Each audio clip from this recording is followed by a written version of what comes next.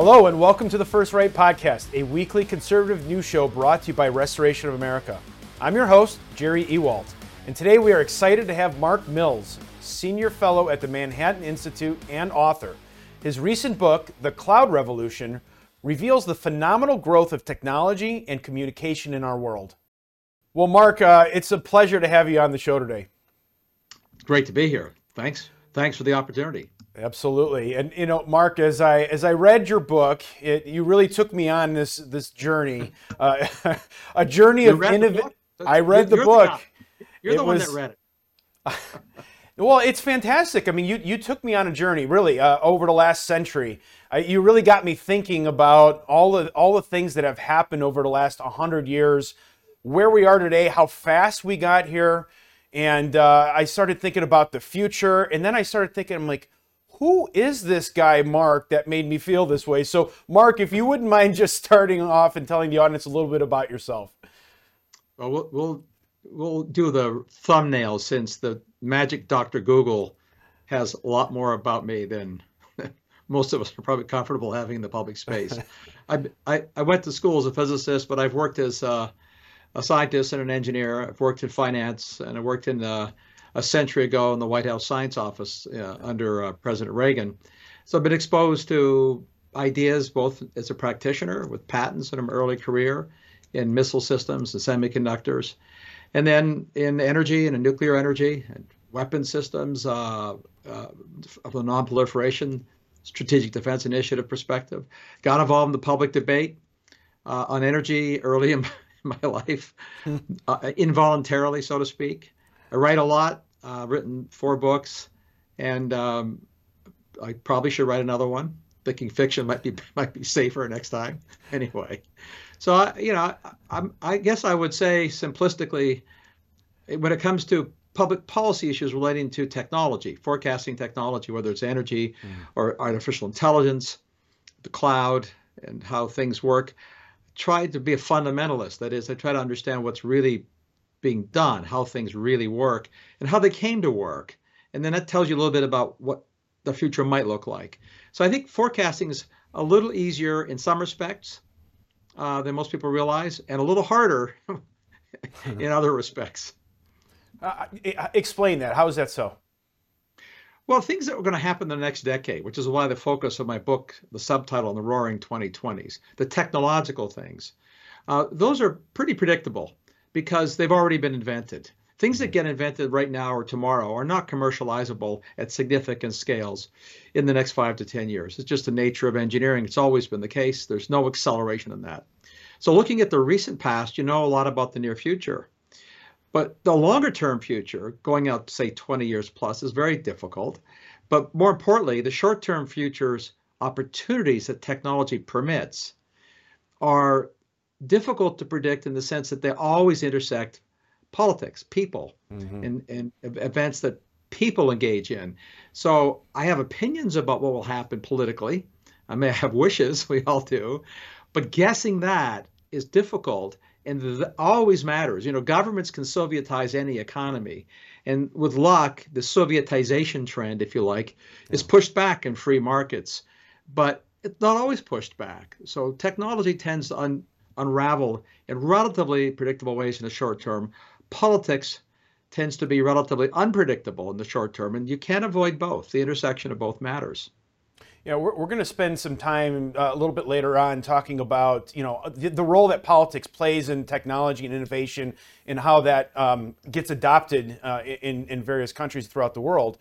But I think it's important to kind of let people understand how far we've come, and again, in a short period of time. And again, you talk about the Roaring 2020s. So if you can compare what we're seeing today in the Roaring 2020s compared to what most people think of the Roaring 20s, which would be 1920, what happened then versus now, and what are the similarities?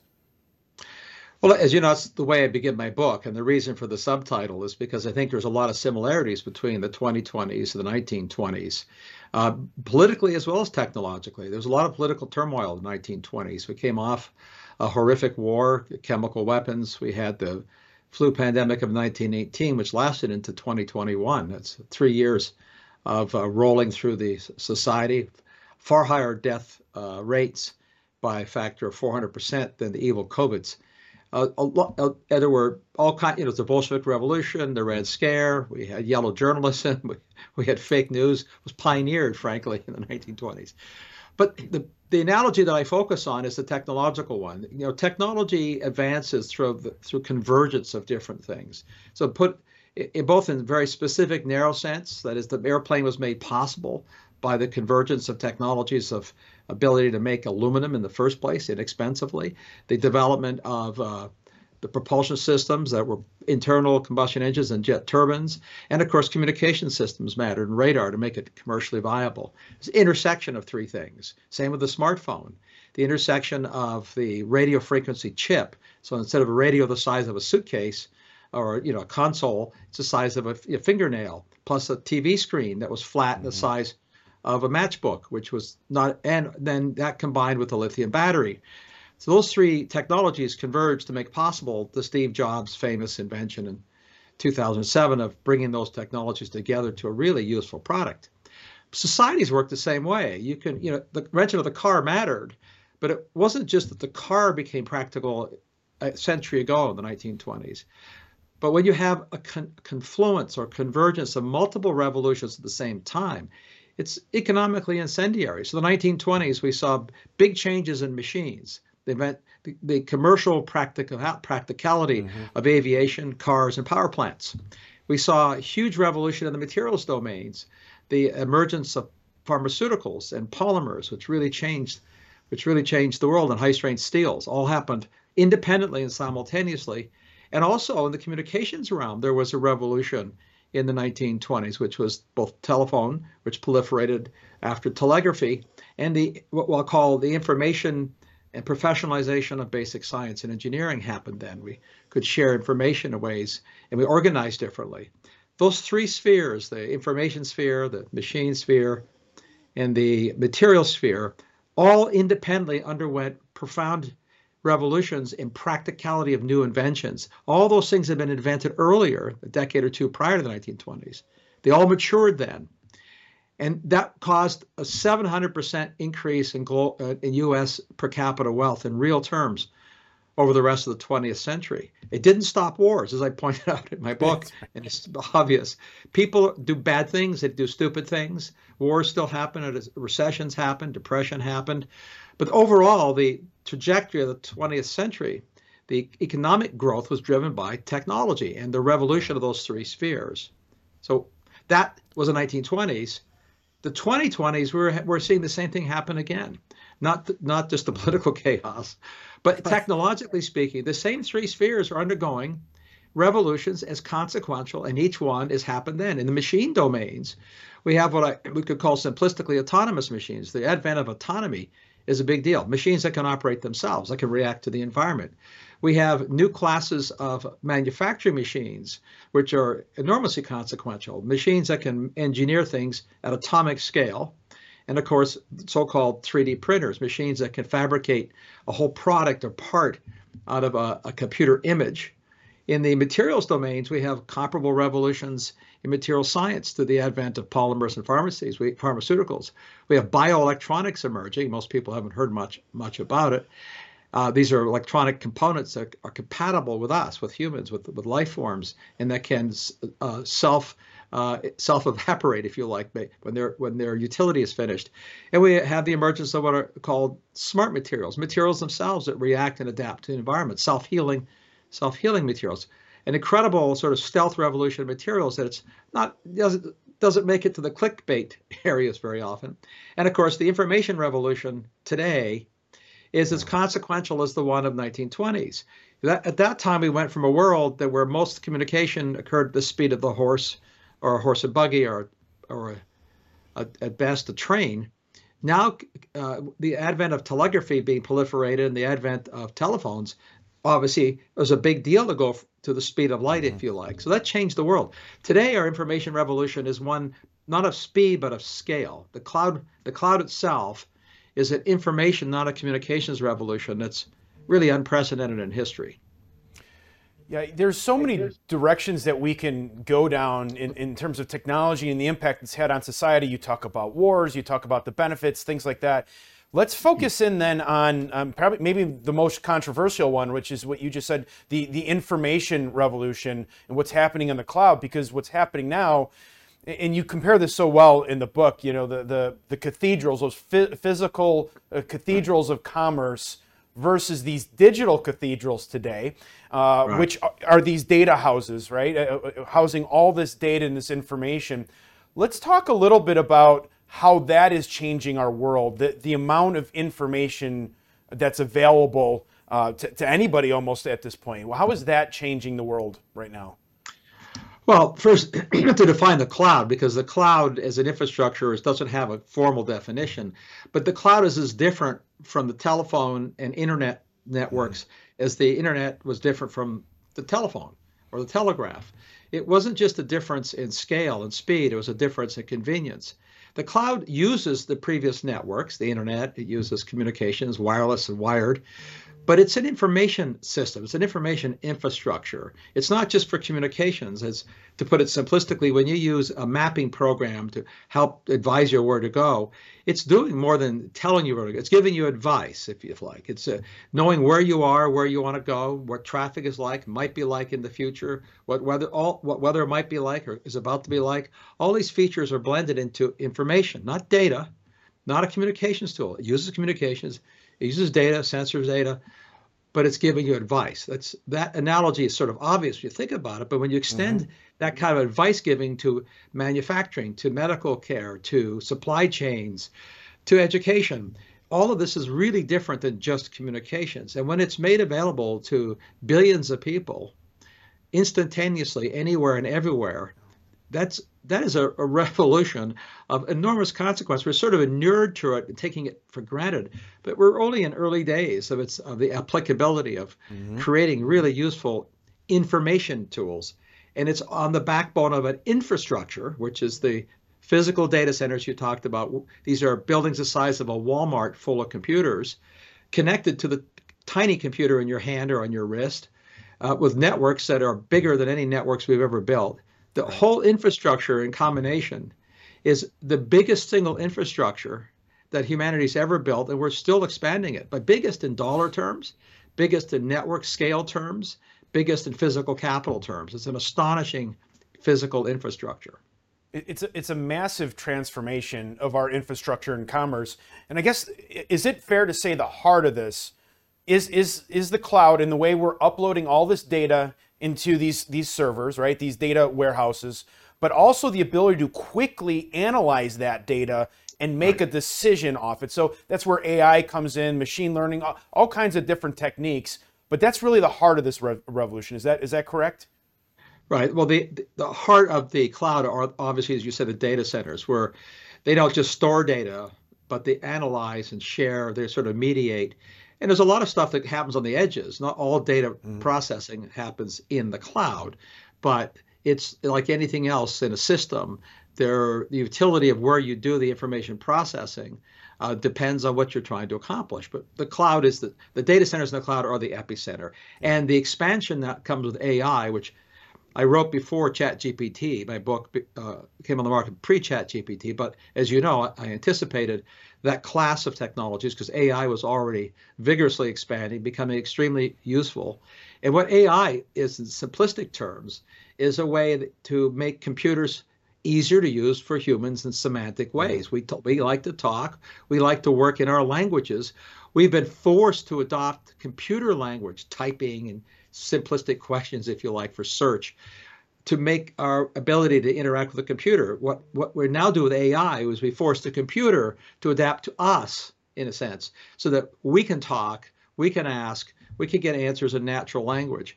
Now, look, it sounds like I'm being I'm an unalloyed optimist, and I think there's no downsides to the huge corporations that run the cloud, and that AI doesn't have bad uses. Let's just stipulate, and this is not to trivialize problems, whether it's social media challenges, and believe me, every technology brings challenges, but to put it in extremely simplistic terms, but they're telegraphic.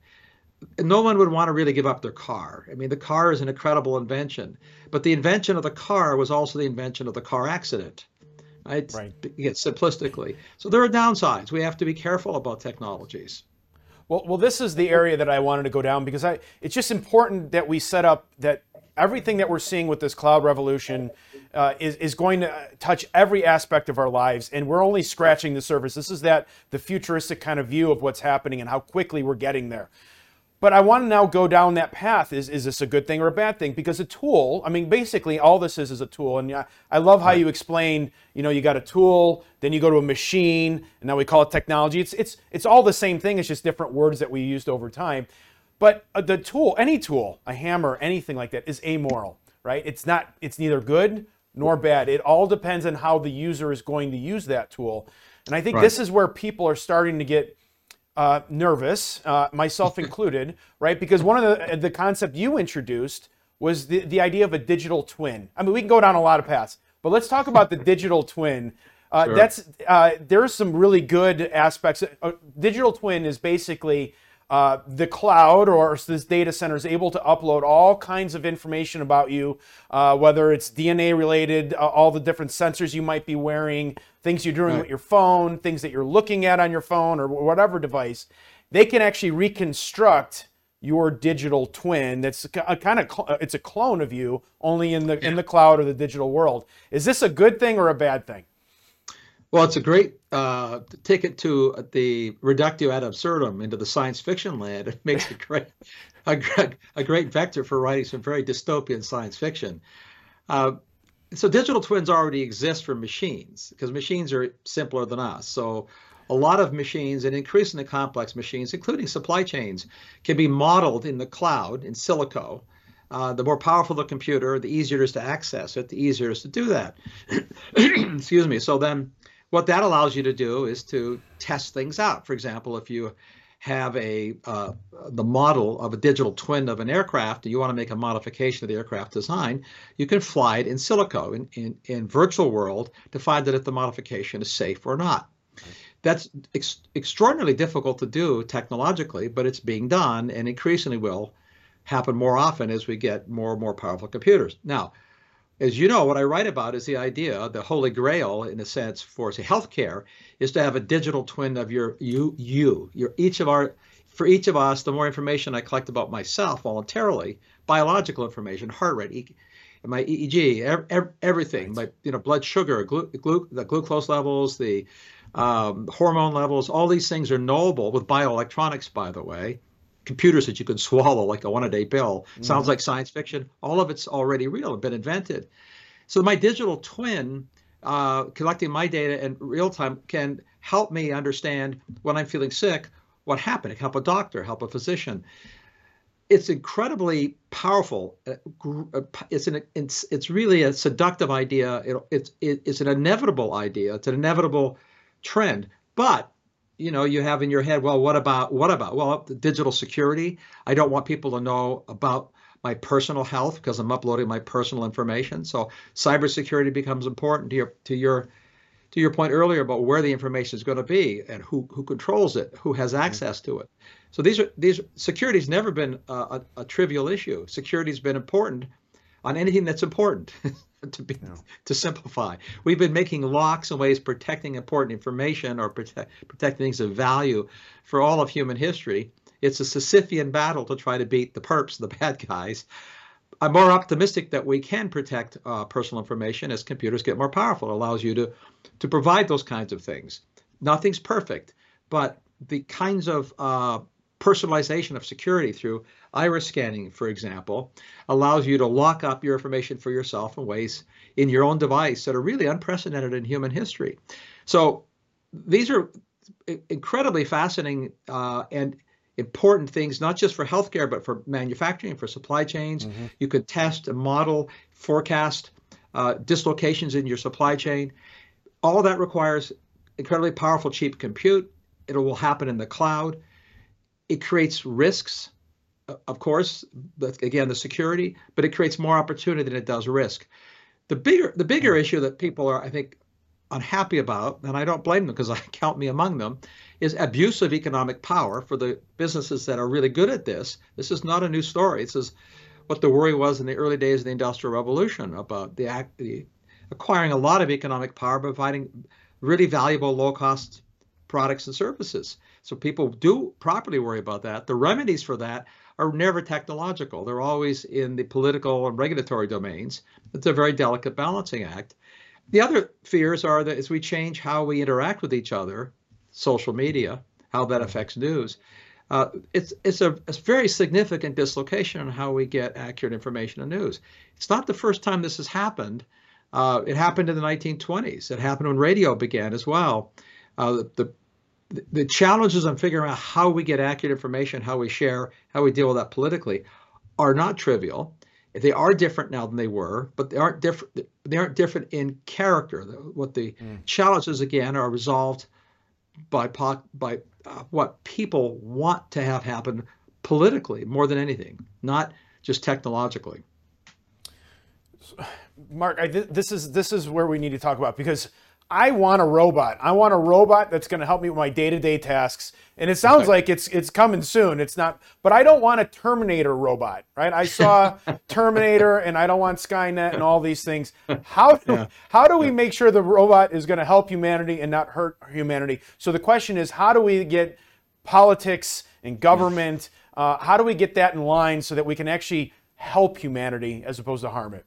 Yeah.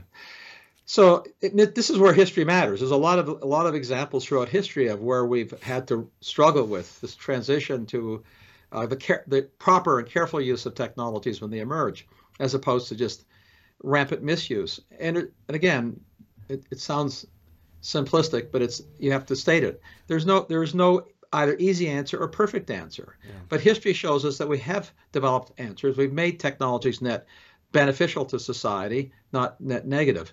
This is not a new job. Doesn't make it any less difficult.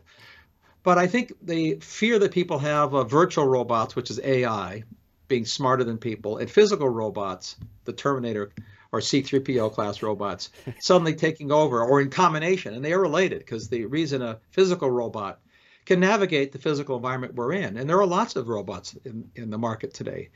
Last year was the first time 1 million mobile robots were sold into global markets. Most of them were going into warehouse applications. Most of them had wheels, not feet and legs, but they're mobile robots, self-navigating, helping people, amplifying human labor. The idea that they'll get better than humans quickly, and either intellectually or physically, is really the best word is naive. It's a belief in the velocity of technology that doesn't exist. Technology moves at relatively predictable paces. So I put it this way: when cars came along, it's obvious that cars were better than horses at getting people places. They replaced horses for that purpose, and that was probably good for horses, I guess. But a car is not an artificial horse. It's very different than a horse. It has very different use functions, many more use functions than a horse, and it has some negatives. But the negatives are very different than the horse's negatives. One of them is you still have accidents. The accident rate in per person mile for horse and buggy travel was far, far higher than the accident rate per person mile of automotive travel. So horses were more dangerous. They were less useful. Car's not an artificial horse. Artificial intelligence is not artificial brain. That's a misnomer. It was a bad word created by computer scientists in the 50s. It was a PR word that was concocted. It's stuck, exactly. Yeah. It's stuck. It's really intelligent automation, not artificial intelligence. But it's powerful, and it will disrupt things. And it's just as the car did.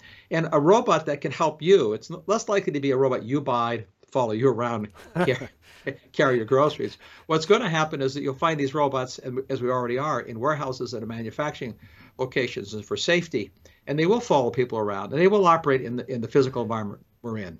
Yeah. Well, Mark, I love your optimism with all this stuff, and I'm not saying you're wrong. I think you've given us a lot to think about, and the future is bright if we can kind of group together and figure this thing out and use things for good as opposed to bad. But I really appreciate, again, the book and getting us thinking in this direction, because you can't hide from it. It's coming. So any last thoughts for the audience? Well, you can't just hide from it. It's coming. It's here. I mean, these technologies are here. So I only wrote in my book about things that are already possible, already exist, that are already moving into commercial markets. So, and I did write about them optimistically in terms of the beneficial impacts. A separate book, a different question, really is, what's the best way to regulate? We always regulate things. I'm a free marketer, but we always regulate things. We regulate safety. The question is always, how far do you go? If you can go too far, it's never good, because then you end up, again, to put it simplistically, Sovietizing an economy, constraining innovation and freedom. So that's where the political debates and negotiations come in. And those debates are sidelined by other political debates invariably, because we politicize everything, because we're political creatures. But I will end by pointing out that I feel confident in my technological forecast, not my political forecast, because the future is, in this sense, far more predictable than most people realize. And I, back in the 70s, Arthur C. Clarke, the famous science fiction writer, made predictions that have turned out to be true, because he looked at trends that are already underway. Yeah. Science fiction has become science reality. Well, Mark, I look forward to that next book, because I need that book. So please write it, and I look forward to reading it. Thank you so much for your time today. All right, well, that's our show for today. Thank you so much for tuning in and supporting conservative media. Don't ever forget that by working together and staying diligent, we conservatives can bring our country back to true greatness. Until next week, let's all keep praying that God will continue to bless America. First Right, a new kind of news summary without the liberal slant. Every morning, in your inbox, always free. Subscribe by texting First Right to 30161. That's First Right, all caps, one word, to 30161.